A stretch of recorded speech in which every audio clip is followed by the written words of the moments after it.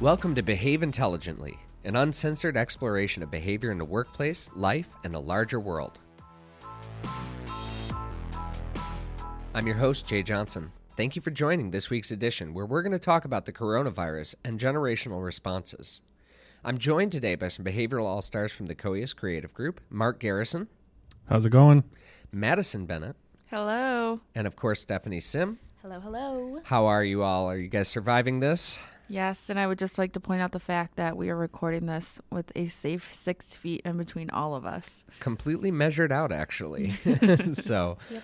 yeah, we have mouth protection across the microphones. We have a nice distance in between us. We've totally moved our entire podcasting studio into a much more open air area, and everything here has been disinfected. And if we had longer headphone cables, I was going to actually set it up in every single office when you guys came in. This was the only challenge I had. Yeah, fair enough.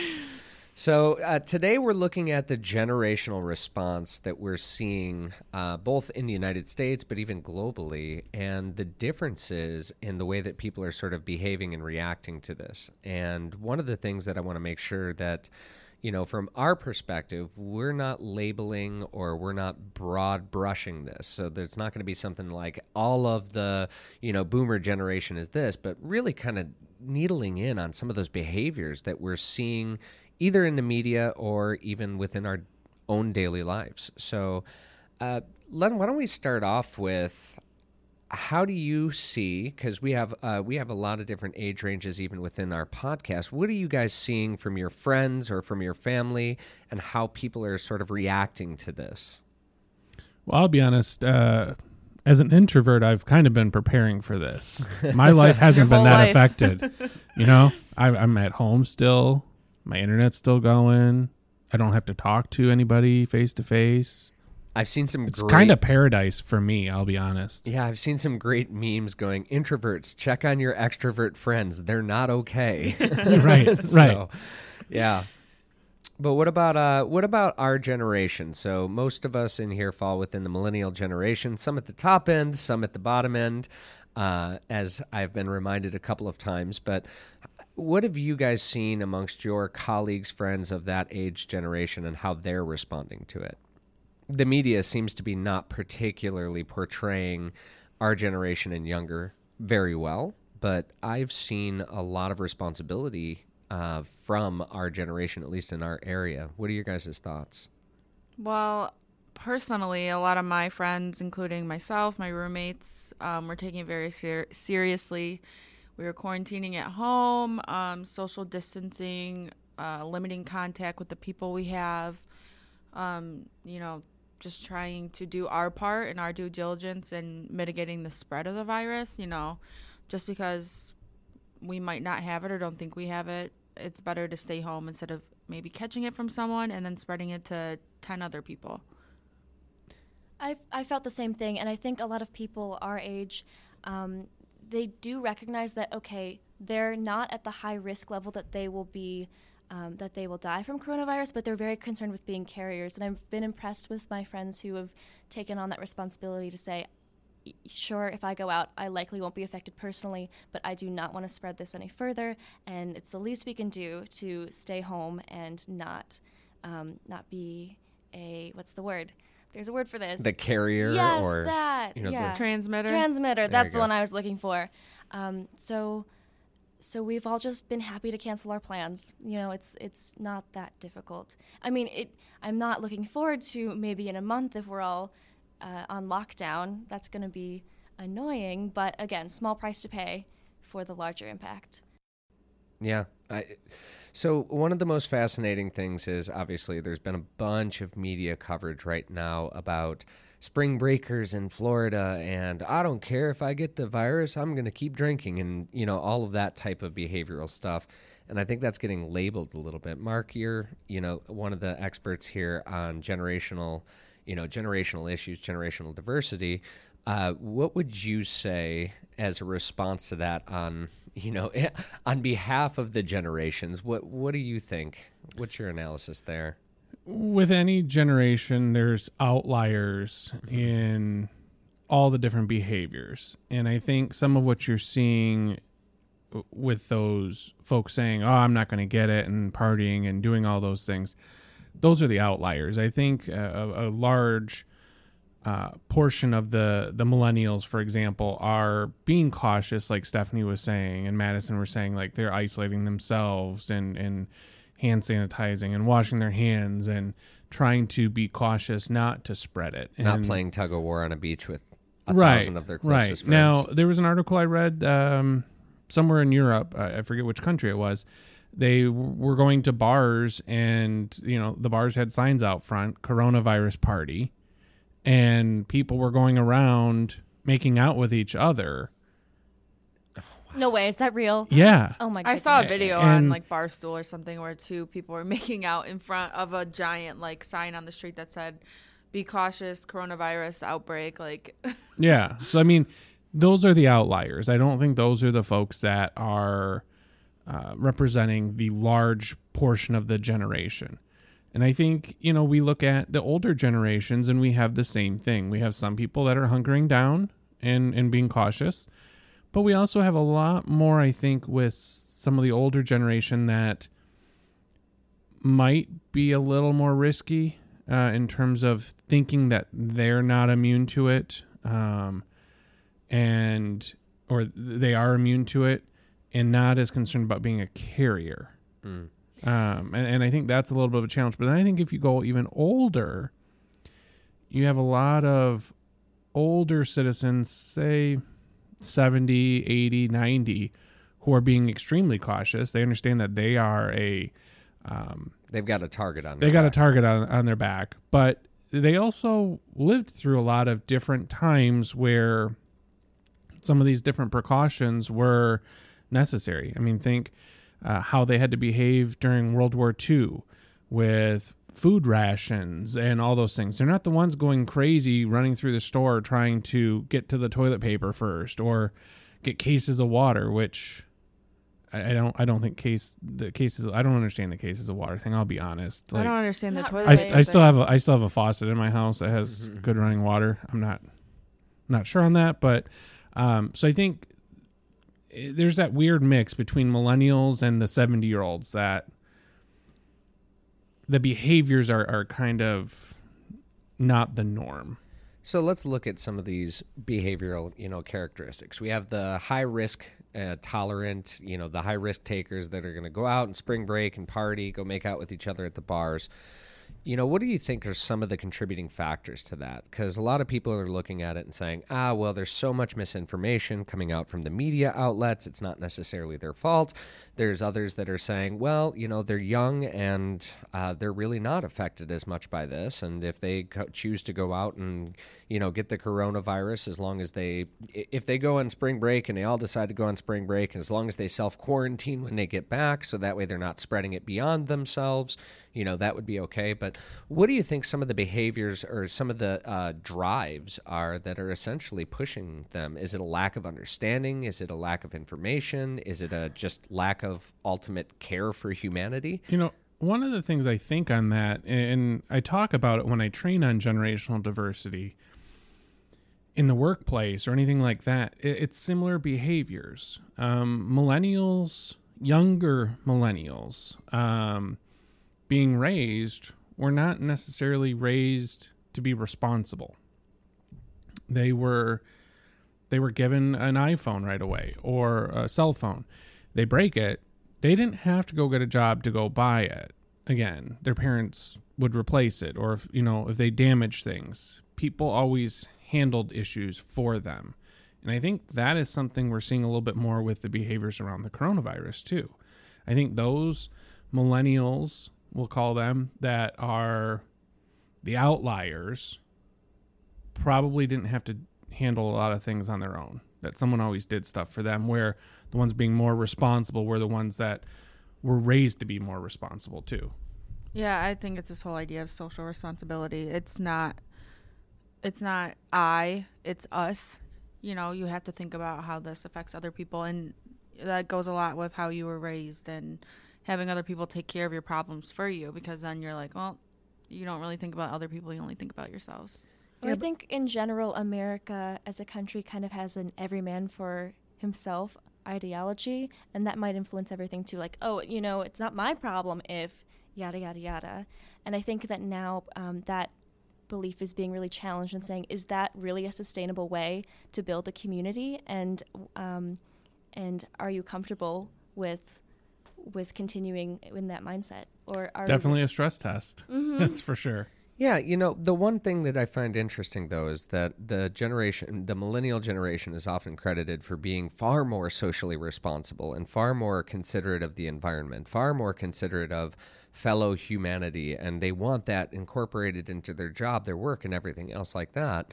And again, this is not a broad brush stroke to say all millennials or anything else. It's more of just kind of how are we going to get to the bottom of that? That same person that you saw on the streets of on the beaches in Miami that's out there partying is probably potentially of that same generation that is demanding, social responsibility in the workplace. Like, how is that?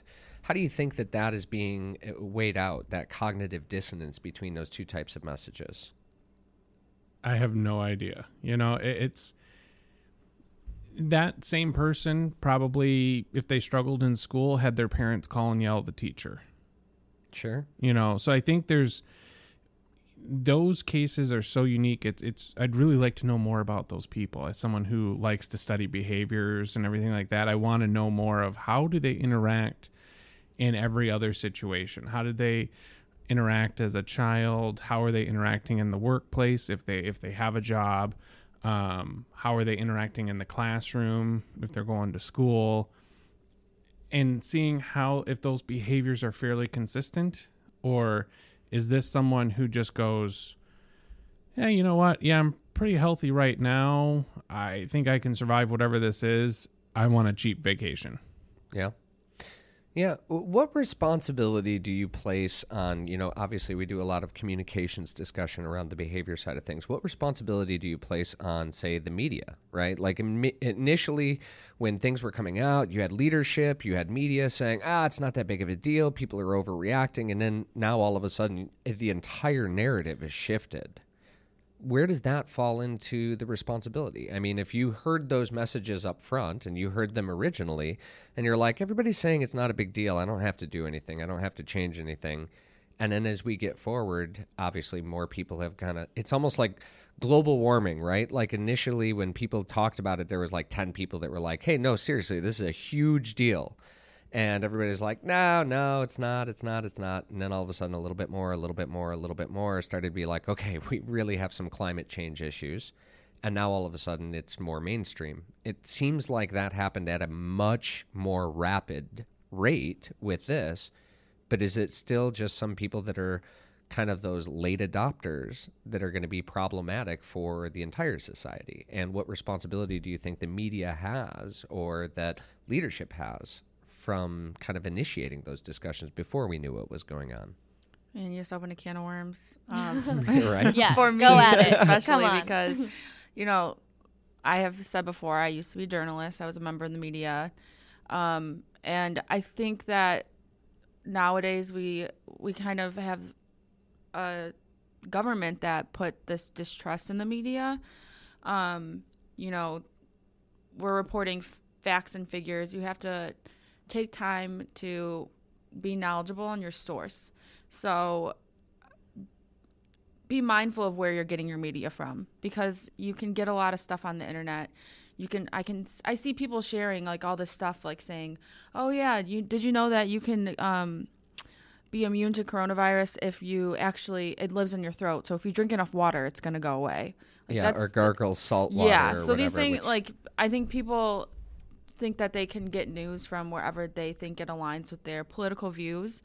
But, for me, I'm big on supporting your local media. So, local papers, news stations that are working around the clock to bring you this information that might be a little less biased politically. Just really take your time to be more knowledgeable in what you're taking in.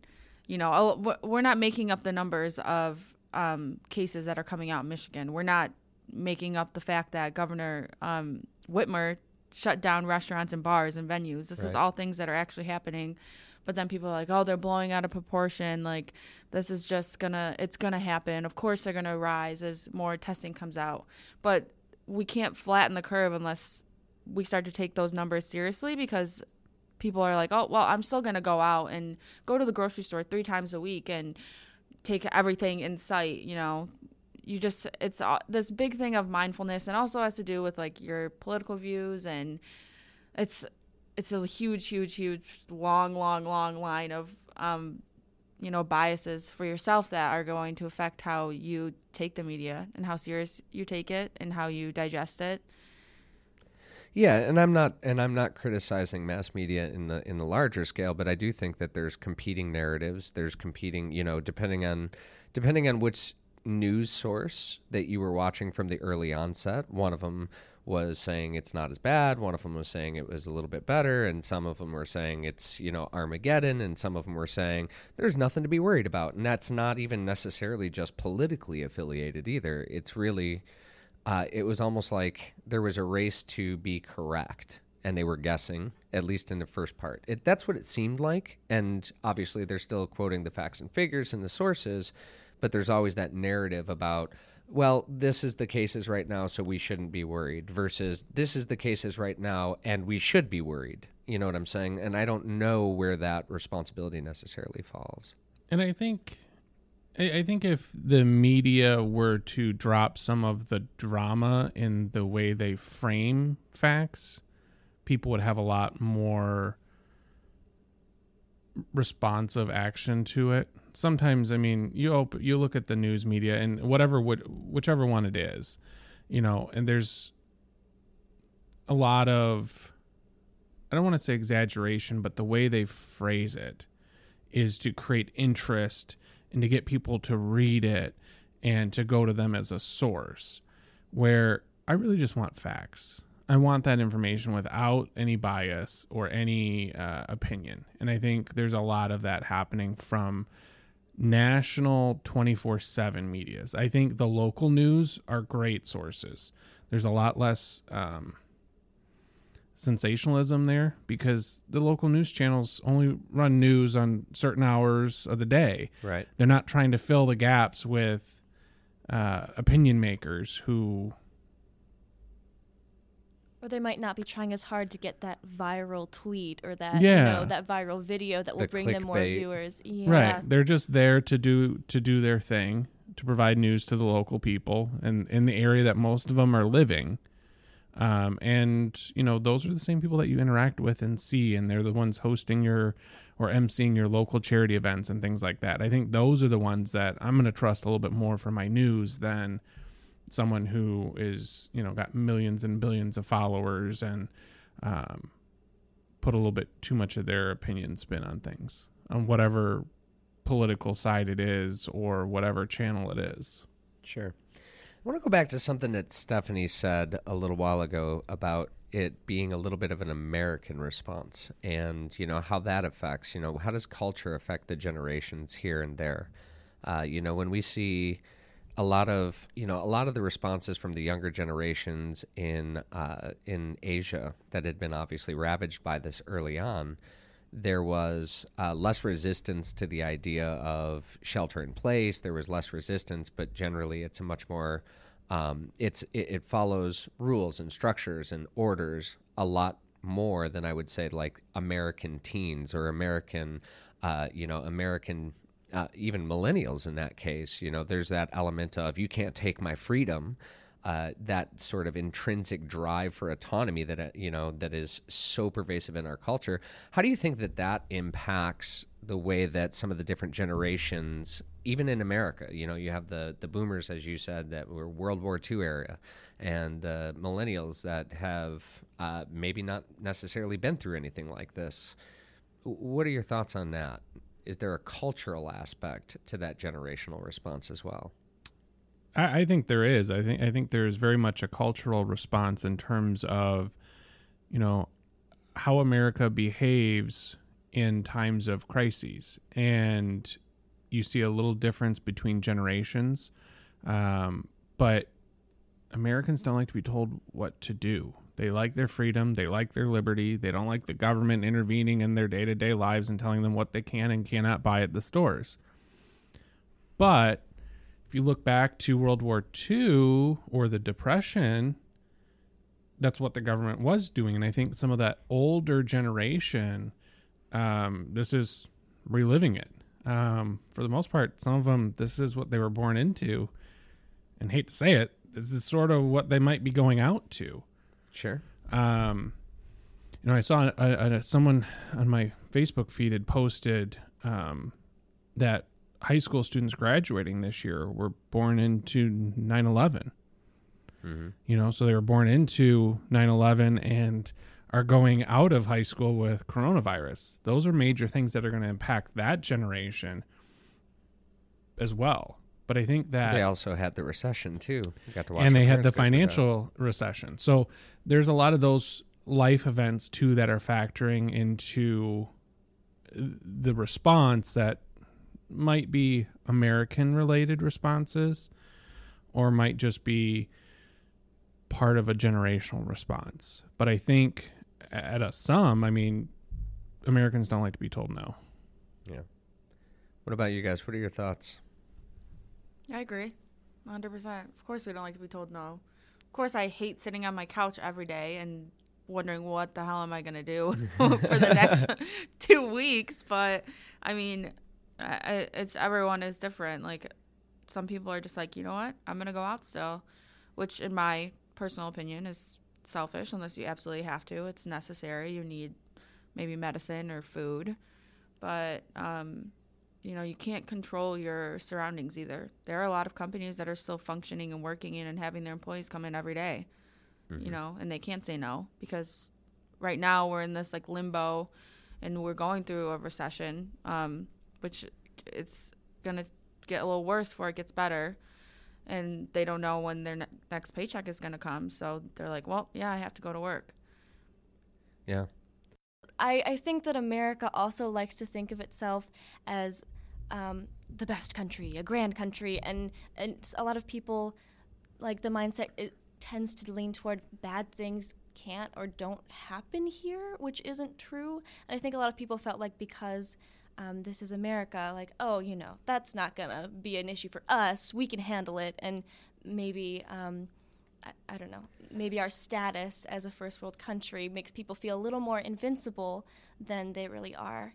But that might just, I don't know. I agree with that. I mean, if you look at anything that has affected areas in the United States, whether it was a hurricane hitting a community, that community felt it. But the rest of America is like, well, they failed on their preparedness, their response. They bought by the Gulf. They should have known better, things like that. So it's always that sort of cocky mentality, I think, too. It's your problem, not mine. Yeah. It's American exceptionalism, which is pretty well known, and I don't think it's something that even America would shy away from in many aspects. But let's take a look at the top 10 countries that are currently showing for the highest numbers. You have China as number 1, obviously, where it had initiated. But number 2 is Italy. 3 is Iran, 4 is Spain, 5 is Germany, 6 is U.S., 7 is France, 8 is South Korea, 9 is Switzerland, and 10 is the United Kingdom. I mean, of all of those are your dominant world superpowers in Europe and Asia and the Americas. So I think you're absolutely spot on. I think that on some level, anytime it's been something like Ebola, or it's been something like, some kind of flu or anything else that came out of somewhere else, that's over there and we don't have to deal with that. And now all of a sudden it's, oh my gosh, we have to deal with this and we don't really know how to. So I think that, your point's well taken. It was kind of how we started though, too. Like, oh, the economy and life in London is kind of terrible right now. Oh, they're going to tax us? We're going to resolve it now. Like, we didn't care what was going on over in Britain at the time. But then as soon as it started to affect us here, well, we're going to fill the bay with tea and declare independence. I mean, we're going back to how we were founded. Yeah. So, one of the memes that I saw going around are kind of messages. I don't know that I would call it a meme, but. I was excited. I was like, let's talk memes. Oh, sure. Well, Lighten the mood a little bit. Yeah, for sure. No, I think one of the ones that was pretty compelling was, and I'm going to screw up the exact language of it, but essentially the message was the older generation risked their lives and went to war for us and, gave up their lives for us so that way we could have this life. And we're being asked now to sit on the couch and essentially not go outside in order to protect theirs, put it in perspective type communication. Do you think that that's effective messaging for a younger generation or for a generation that maybe didn't, experience World War II or didn't experience the Vietnam War? Yes. Yeah. I think that because, we're always on the go. Millennials, we're always on the go, whether it's traveling, working nonstop. And half the time we're like, you know what? I really do want to sit on my couch and do nothing. And then we get presented this opportunity and we're like, I think putting in that kind of like frame and mindset is like, you just need to sit on your couch to help stop this. And I think it makes it a little easier to digest because people think it's kind of more of a policing thing, like you can't do this and this and this. Like just sit at home and do nothing for once. It's okay. We'll get through it. I mean, I'm going through it right now and I'm struggling, but I know that I'll get through it. Stay strong, Madison. Stay strong. I think it's accurate framing and for the most part might be effective, but I could see that it might ruffle some feathers. I think people might feel like, why are you shaming me into doing this? Because they really don't understand what it was like to, go off to war. Sure. So I saw that messaging too, scrolling through Twitter, and I was like, yeah, I feel sufficiently put in my place, but other people might not resist. Find it persuasive. Yeah, the other people might feel like they're being talked down to. Sure. Well, I think some of it too, when I talk in my trainings on this topic, is younger folks, whether it's Gen Z or Gen Y, millennials or Gen Z, they grew up in a very structured life.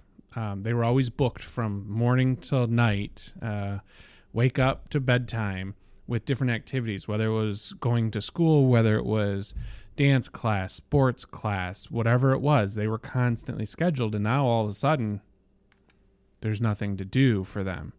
Or me growing up as a kid, quarantined for a couple of weeks. I got my big bucket of Legos. I'm good to go. Come back and check on me. But I didn't have all those scheduled activities where it kept me zoom from point A to point B. So I think that's a factor that some people are experiencing is, oh, well, I've never had this much downtime. What do I do now? And so I think that can be a contributing factor.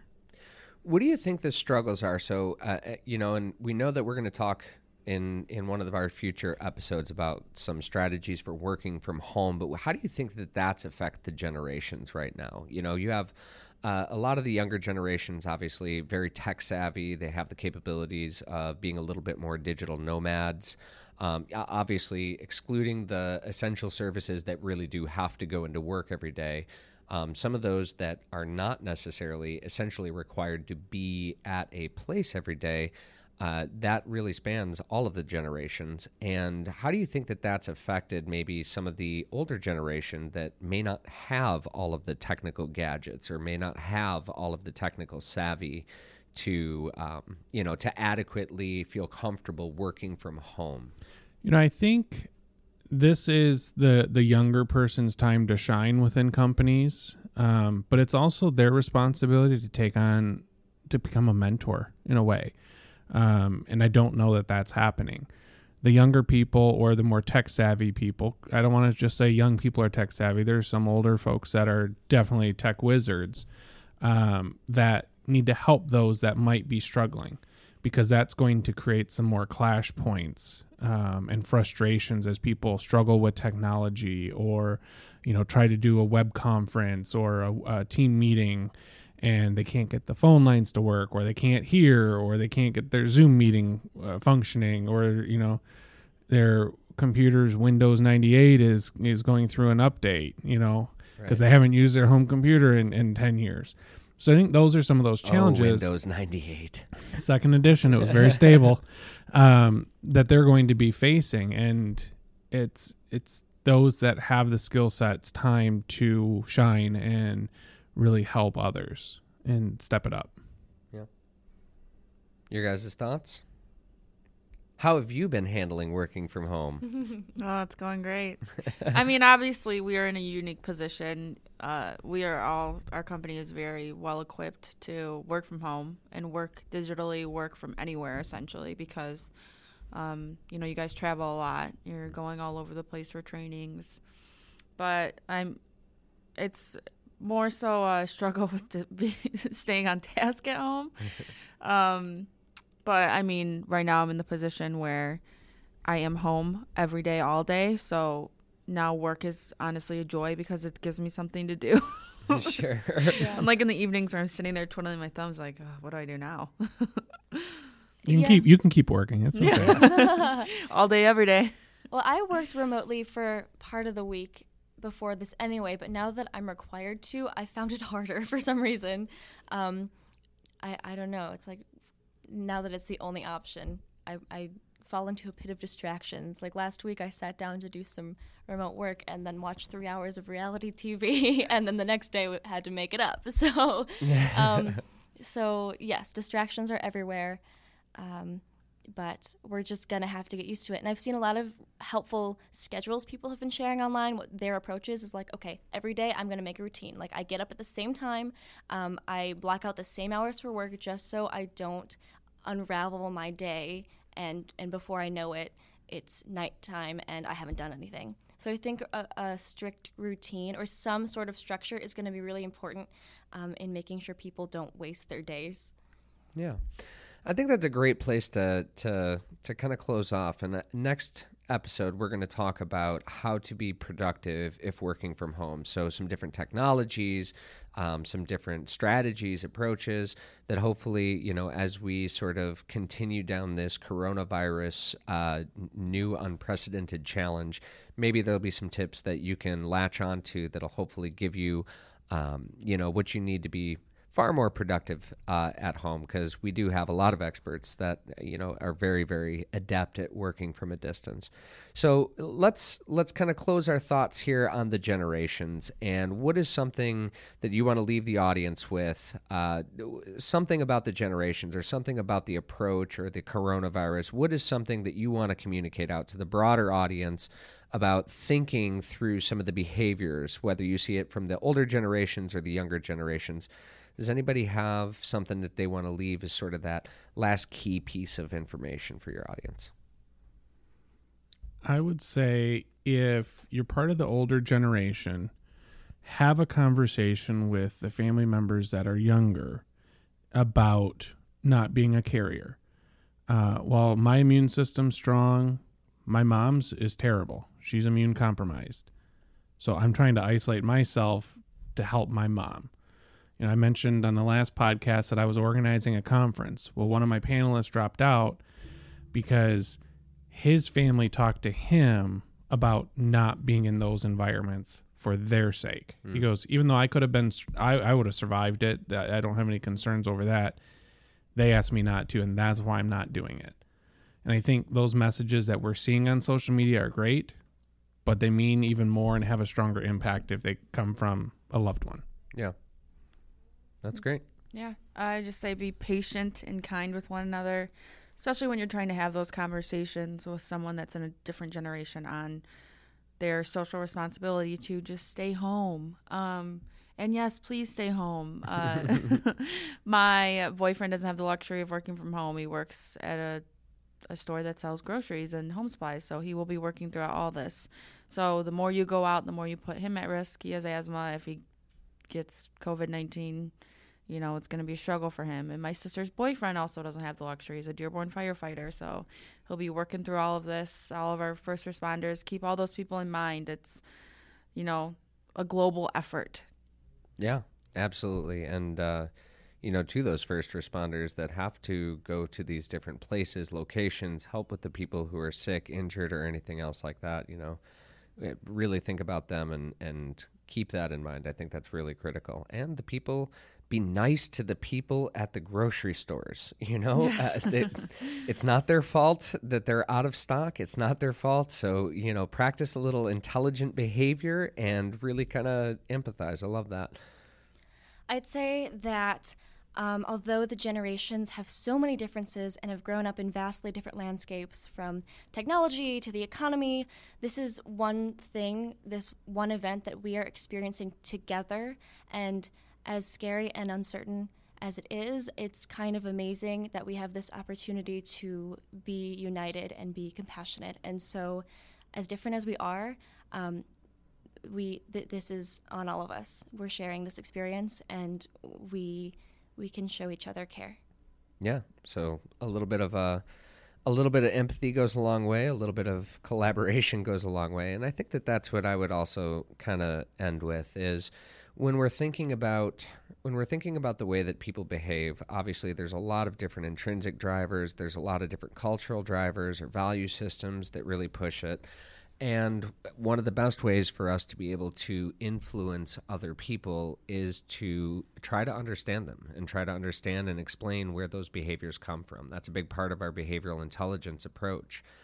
By understanding them, it's maybe a little bit easier to deliver those influence messages in a more productive and effective way. So when we see something that we just don't understand or anything else, take a step back, especially at this time. We got a lot of time to sit and think. And, if you can take a step back and start asking those questions of, well, why did this person do this? Where did that come from? Where did those ideas permutate from? So if we can do that, I think it'll give us a much better understanding and a much better way to communicate with each other. So while keeping that social distance, also make sure that you are maintaining some level of social contact, whether it's from Zoom meetings or telephone. Stay connected. And you're right, we're all in this together.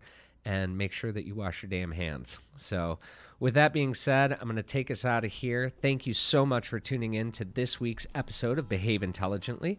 If you've enjoyed today's episode, please rate, review, and subscribe on iTunes, Spotify, or wherever you're listening. If you want to learn more about Koios Creative Group, visit our website or connect with us on Twitter, Facebook, and Instagram. Tune in next time when we talk more about behaving intelligently while working from home.